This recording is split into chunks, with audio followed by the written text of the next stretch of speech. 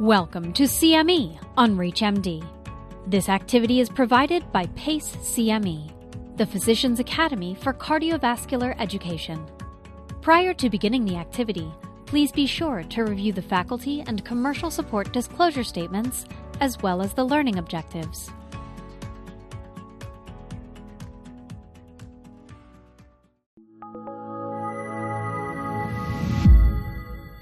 Clinical dilemmas in heart failure, weighing the balance of RASI and hyperkalemia. In the first episode of this educational series, Professor Andrew Coates talks about managing hyperkalemia while optimizing RASI therapy in patients with heart failure.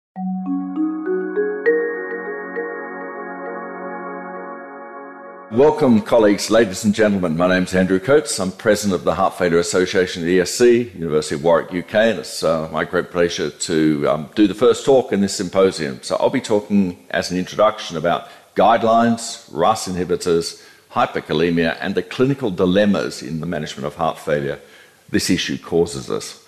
So let's just review the clinical guidelines. And of course, we now have the foundational four classes, but two of these major drug classes are inhibitors of the renin-angiotensin-aldosterone system. And they're fundamental to the way we manage heart failure.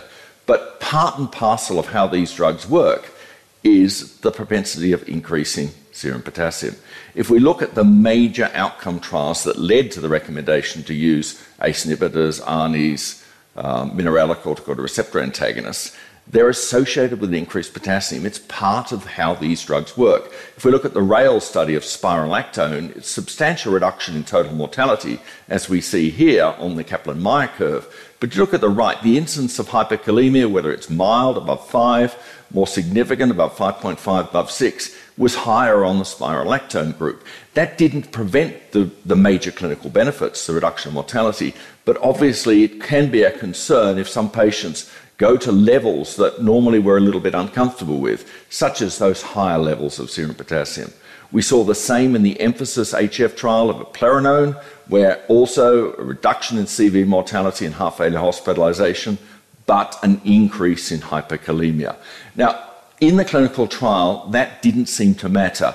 But when it was brought into routine practice, particularly some registry data from Canada showed that doctors were very concerned about that, and there was a sudden dramatic reduction in the use of MRAs because of this increase in hyperkalemia events.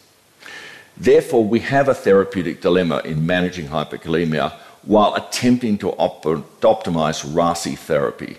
RASI therapy will improve outcomes, but it'll lead to an increased risk of hyperkalemia.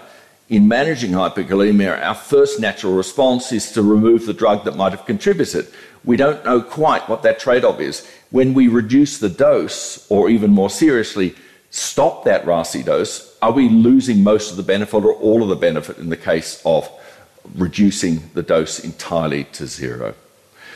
When we look, this is not an uncommon problem. In real-world practice, discontinuation of RASI therapy persists for a long time following a single hyperkalemia event. 76% of patients who had their MRA reduced, stopped, were not reintroduced during the subsequent year. If you look at the duration in which the RASI discontinuation persisted, in patients with chronic kidney disease, it was nearly 2.5 years. In patients with heart failure, it was nearly 2 years. If we look at the life expectancy of a patient with significant heart failure, 2 years is a substantial part of their predicted future survival. Therefore, this loss of protection is really a very serious risk for these patients. So what do the guidelines tell us? Well, until very recently, they really weren't that helpful. What they said is guideline recommended management of RASI based on serum potassium levels. They're saying with modest elevations above 5.0, don't start MRAs or ACE-ARB. Use with caution. Above 5.5, they're saying reduce the dose. Above 6, they're discontinuing. It's a natural clinical thing when looking after our patient. You start a drug, you say this can improve you. The patient comes back and you say, ooh, the potassium's gone up. The natural response is to say, well, we perhaps better stop it. We might go to a drug discontinuation or a drug dose reduction, but there's a strong clinical incentive, a driver, to simply bail out and not give the drug to stop it. And that may be the very worst thing we can do. If we look at what happens in routine practice, down titration or complete discontinuation of RASI therapy is very common following a hyperkalemia event. We see 38% of patients have significant down titration. If you look there, the more severe levels, the majority of patients are down titrating or discontinuing. A very small percentage maintain maximal optimal dose of the RASI, and that may mean that very few of our patients are getting optimal protection for their underlying disease. If we look at the consequence of down titration or discontinuation of RASI in therapy due to hyperkalemia in both CKD, chronic kidney disease, heart failure, and diabetes, we see an increase in subsequent mortality from either discontinuing or stopping entirely. That's more than a doubling of background mortality. It's particularly strong in heart failure where background mortality is high. We're going from 13% to 30% mortality by simply stopping the drug because of our concern about hyperkalemia. There's a very interesting analysis we did of the European Heart Failure Registry, looking at patients who had an episode of hyperkalemia and then looking at what happened. And if you look at the bottom three lines, you see the increased hazard ratio of increased mortality when the ACE inhibitor was discontinued, or the ARB or the MRA, showing a 7 to 13-fold increase in mortality. But if you look at what the impact of the high potassium itself was, when you account for what happened to the drug dose, there is no residual hazard of having a high potassium level. It's because of our reaction that these patients do worse. It's because the high potassium leads us to stop treatment that we're getting that excess mortality. So what we'd like to know in future is if we can manage the elevated potassium in a way other than stopping the drug, would we get much better outcomes? And of course, with the availability of novel potassium binders, we have a way of doing that. If we look now at optimizing RASI therapy in patients with chronic kidney disease and heart failure, and we look at major outcomes, mortality and major adverse cardiovascular events, in a registry sense, those patients who can maintain the RASI dose despite the hyperkalemia, they do far better for outcomes. So we believe the chance is if we can manage the potassium, alternatively to withdrawing treatment, we will get better long-term outcomes. So the guideline recommended management of RASI in the setting of hyperkalemia may be wrong, may be inappropriate, may be avoiding the real chance we have of maintaining the potassium balance by the extra administration of what we'd call facilitatory therapy, of managing potassium itself as an enabler of getting the full protection from maximum recommended dose of RASI drugs. So we want to balance RASI therapy with potassium levels. We want to manage the potential risk of RASI therapy increasing potassium versus its absolutely substantial benefit, and we want to tip things in the favor of the patient by managing potassium independently of cessation. So this symposium will go through how we can avoid the problems of reducing RASI therapy dose, treating the hyperkalemia to optimize and maintain the RASI therapy versus the simple bailout procedure of saying,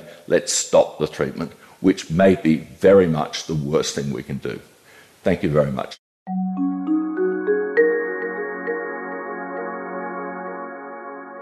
Thank you for listening.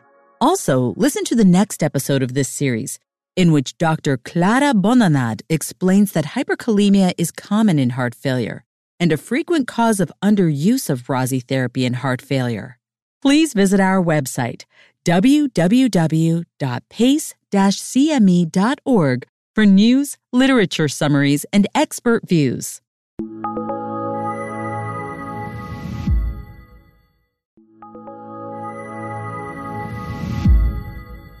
Clinical dilemmas in heart failure, weighing the balance of RASI and hyperkalemia. In the second episode of this educational series, Dr. Clara Bonanad explains that hyperkalemia is common in heart failure and a frequent cause of underuse of RASI therapy in heart failure.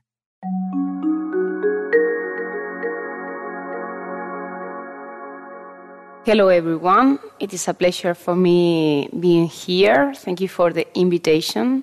My name is Clara Bonanaz. I'm a cardiologist from Valencia, Spain, and a professor of the University of Valencia. I'm going to speak about hyperkalemia in heart failure. Why should we care? As we know, there are many subgroups of patients with a higher incidence of hyperkalemia. For example, patients with advanced stage of CKD, also patients with diabetes mellitus, also patients with resistant hypertension, and in advanced age. Moreover, it is to note that in patients with chronic heart failure, the frequency of hyperkalemia could be up to 30 to 50% of our patients. Above all, in advanced stage of the disease or in patients with a background therapy of ACE inhibitors. Furthermore, there is a therapeutic dilemma in management hyperkalemia while we try to optimize RASI therapy. Guidelines tell us that we should use these 4 foundational therapies to reduce mortality for all patients. And guidelines recommend us to use RASI because RASI improves outcomes. RASI reduces cardiovascular morbidity and mortality and also slows CKD progression. But RASI could produce hyperkalemia, and that leads to RASI dose reduction or discontinuation that worsens our patient's prognosis. In this slide, we can see in an observational registry that heart failure and RASI therapy were observed as a major risk factors for developing hyperkalemia along with other comorbidities as chronic kidney disease. And there is unmet need in our cardiology population, above all, patients with heart failure with reduced ejection fraction.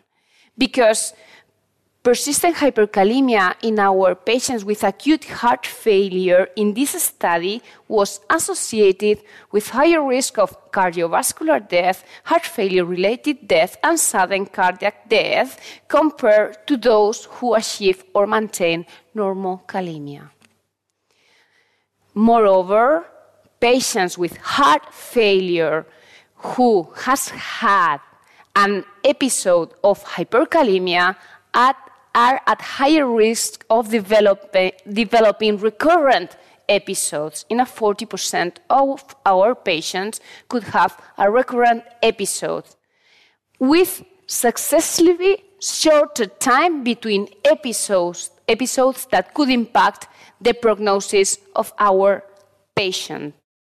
And this impact on our treatment and adherence to guidelines, because guidelines, European guidelines and American guidelines tell us that we should use ACE inhibitors to the doses tested in clinical trials or to the maximally tolerated dose of the patient. But renal impairment and hyperkalemia are the major causes not using RASI and MRA. So in this unmet necessity, we can think about potassium binders.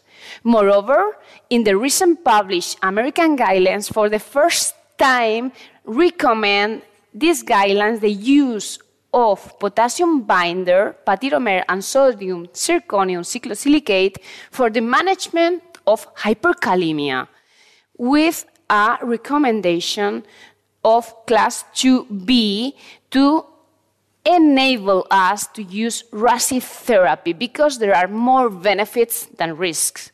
And also, for the first time, these guidelines do not recommend or mention the use of diuretic or low potassium diet with low intake of fruits and vegetables to manage hyperkalemia. And it has been demonstrated in several studies that hyperkalemia is a frequent cause of underuse of RASI therapy and MRI in heart failure with reduced ejection fraction patients. And moreover, in our real-world practice, the discontinuation of RASI therapy persists following an hyperkalemia event. In almost 76% of patients were not reintroduced to MRA therapy during the subsequent year, and the mean duration of the RASI discontinuation in heart failure could be until 2 years. In this international registry with more than 6,000 patients with hyperkalemia, we can see that it's very important to adhere to guidelines, because to reach at least 50% of the objective dose recommended in guidelines, it is associated with better prognosis. And not to reach at least 50% of the recommended dose, it's associated with heart failure death. And moreover, down titration or discontinuation of RASI therapy in this study was associated with doubling of mortality across patient subtypes among with the patients with heart failure. So, what are the reasons that justify the need to optimize treatments in heart failure despite the risk of hyperkalemia? The reasons to optimize is because RASI or ARNI, beta blockers, MRA, SGLT2 inhibitors, the effect of these 4 medications reduce the mortality by 73% in 2 years compared with only beta blocker and RASI, and prolongs survival for 6 years. Moreover, the degree of benefit of each class of these 4 foundational drugs is independent of each other, so its initiation with low doses and progressive increase are effective in reducing morbidity and mortality in our heart failure patients with reduced ejection fraction. However, we should deal with the risk of hyperkalemia in certain situations I mentioned before. And in recent years, several expert consensus of heart failure and hyperkalemia in patients with cardiovascular disease treated with RASI and MRA tell us that patiromer and sodium zirconium cyclosilicate can be considered in our heart failure patients with or without CKD to control hyperkalemia in selected patients and to allow us to initiate or uptitrate MRA and other RASI. And also they highlight that if we have a patient with a potassium above 5 millimoles per liter, and that patient is not on an optimal dose of RASI therapy, we should think in the new potassium binders. To conclude, hyperkalemia is common in heart failure and in other subgroup of patients, as well as patients with CKD, RASI therapy, patients with diabetes mellitus, resistant hypertension, and older age. Hyperkalemia is clearly associated with a worse prognosis and limits the use of specific drugs for heart failure with reduced ejection fraction. New pharmacological strategies could help us to optimize treatments in heart failure, and maybe the most important thing is to be aware, to the awareness and the early detection of hyperkalemia or risk of developing it that could improve not only the prognosis of our heart failure patient, but also the treatment of our patients. Thank you very much for your attention.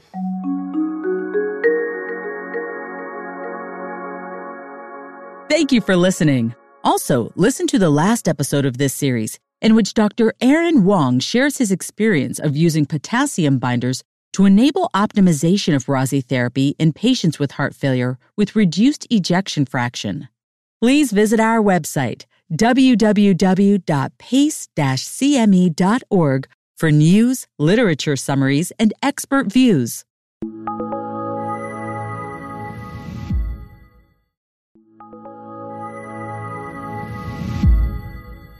Clinical dilemmas in heart failure, weighing the balance of RASI and hyperkalemia. In the third and last episode of this educational series, Dr. Aaron Wong shares his experience of using potassium binders to enable optimization of RASI therapy in patients with heart failure with reduced ejection fraction.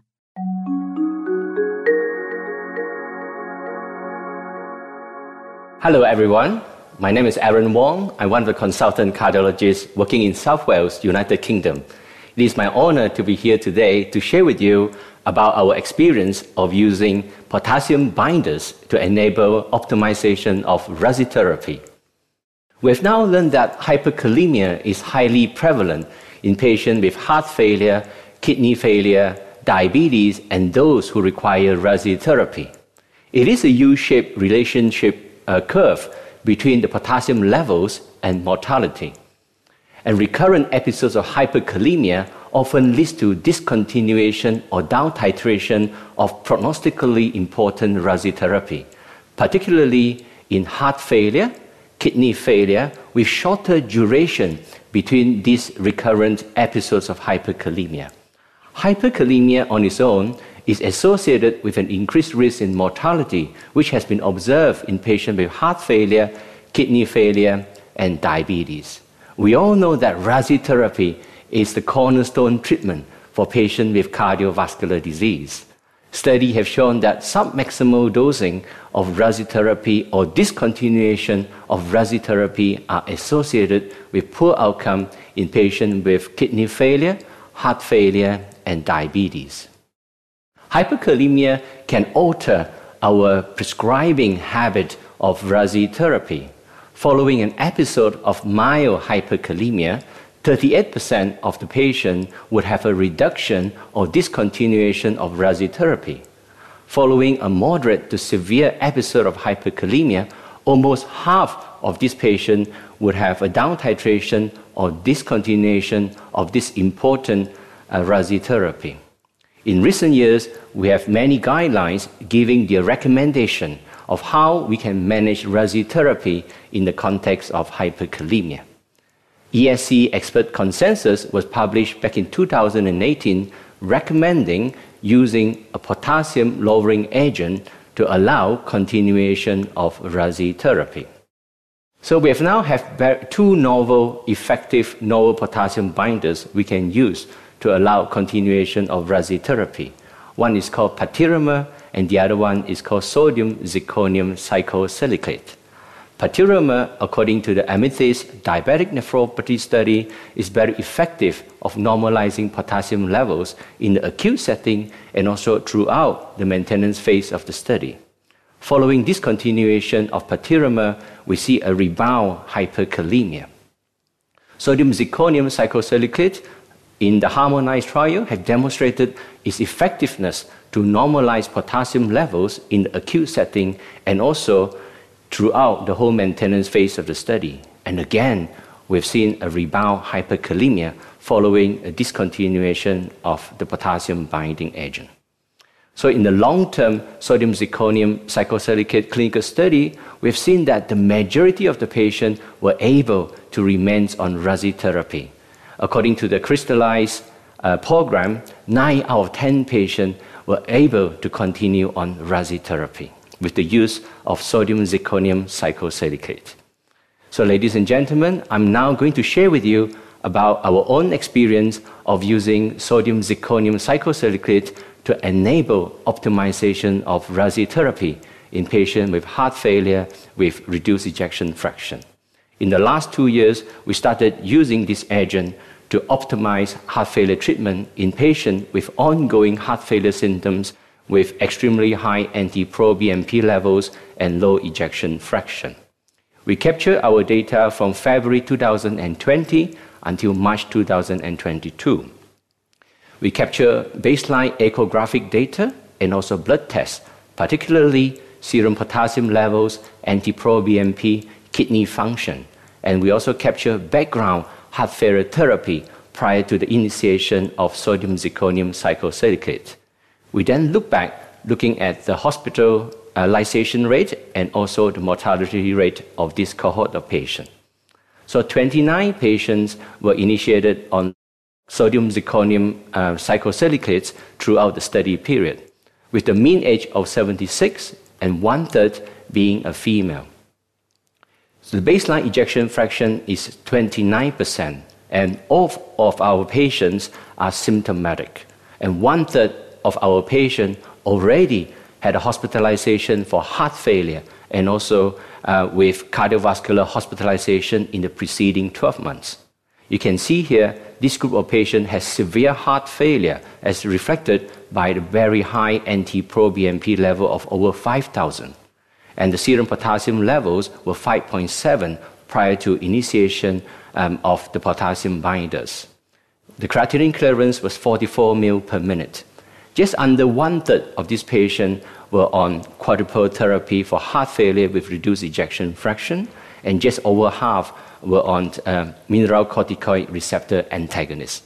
So with the use of the potassium agent, binding agent, we can see there's a marked improvement in RASI therapy. Our prescription of ARNI increased from 90% to 100%, and the MRA prescription has also increased from 52% to 90%, and more patients were able to be on the guideline recommended dose. In terms of quadruple therapy, we've significantly increased the number of patients who are able to be on quadruple therapy. It increases from 28% to 59%. Sodium zirconium cyclosilicate were licensed to use as a maintenance therapy up to 10 grams. So half of our patients needed 10 grams to maintain normal potassium levels to allow optimization of RASI therapy. The mean potassium level was 5.7 prior to the initiation of this potassium binding agent. You can see here, sodium zirconium cyclosilicate were very effective of maintaining normal potassium levels throughout the study period. We also look at episodes of hyperkalemia prior to the initiation of these potassium binding agents. We've observed each of our patients would have an average of 9 episodes of mild hyperkalemia and just over 2 episodes of moderate hyperkalemia prior to starting on potassium binders. The highest potassium levels was 6.1 prior to the initiation of this potassium binder. With the use of the potassium binder, we observed a numeric improvement in ejection fraction from 29 to 36%. And there was significant reduction in NT-proBNP levels. Over 2/3 of our patients had a reduction of NT-proBNP level, and 2/3 of them had a significant reduction of over 800 nanograms per liter. We did not see any significant change in renal function and also in blood pressure. In terms of hospitalization and mortality, 17 of our patients needed to be admitted due to worsening renal function or hyperkalemia that require a temporary adjustment of the diuretic dose, RASI therapy, and adjustment of the dose of the potassium binder. In terms of heart failure hospitalization, we observed a 14% heart failure hospitalization, which is relatively low, considered the severity of heart failure in this cohort of patients. The survival rate was 90%. Sodium zirconium cyclosilicate in this setting was very well tolerated, and almost all of our patients can continue on this treatment. So the conclusion for our study, we've demonstrated that potassium binder sodium zirconium cyclosilicate was very well tolerated and effective of maintaining normal kalemia while allowing us to optimize RASI therapy. And we also observe improvement in ejection fraction and NT-proBNP levels. So in summary, hyperkalemia is highly prevalent in patients with heart failure, kidney failure, and diabetes. And recurrent episodes of hyperkalemia often leads to discontinuation or down titration of this prognostically important RASI therapy. We now have novel potassium binders to enable us to initiate and also to optimize RASI therapy. Our real-world data have shown that sodium zirconium cyclosilicate was well tolerated and also effective of maintaining normal potassium levels, allowing optimization of RASI therapy in patients with heart failure with reduced ejection fraction. A further randomized control trials is urgently needed to fully assess the clinical impact of such intervention in the broader group of patients. I would like to thank my team for not just capturing the data, but also helping to improve heart failure care in Wales in United Kingdom. Thank you for your attention.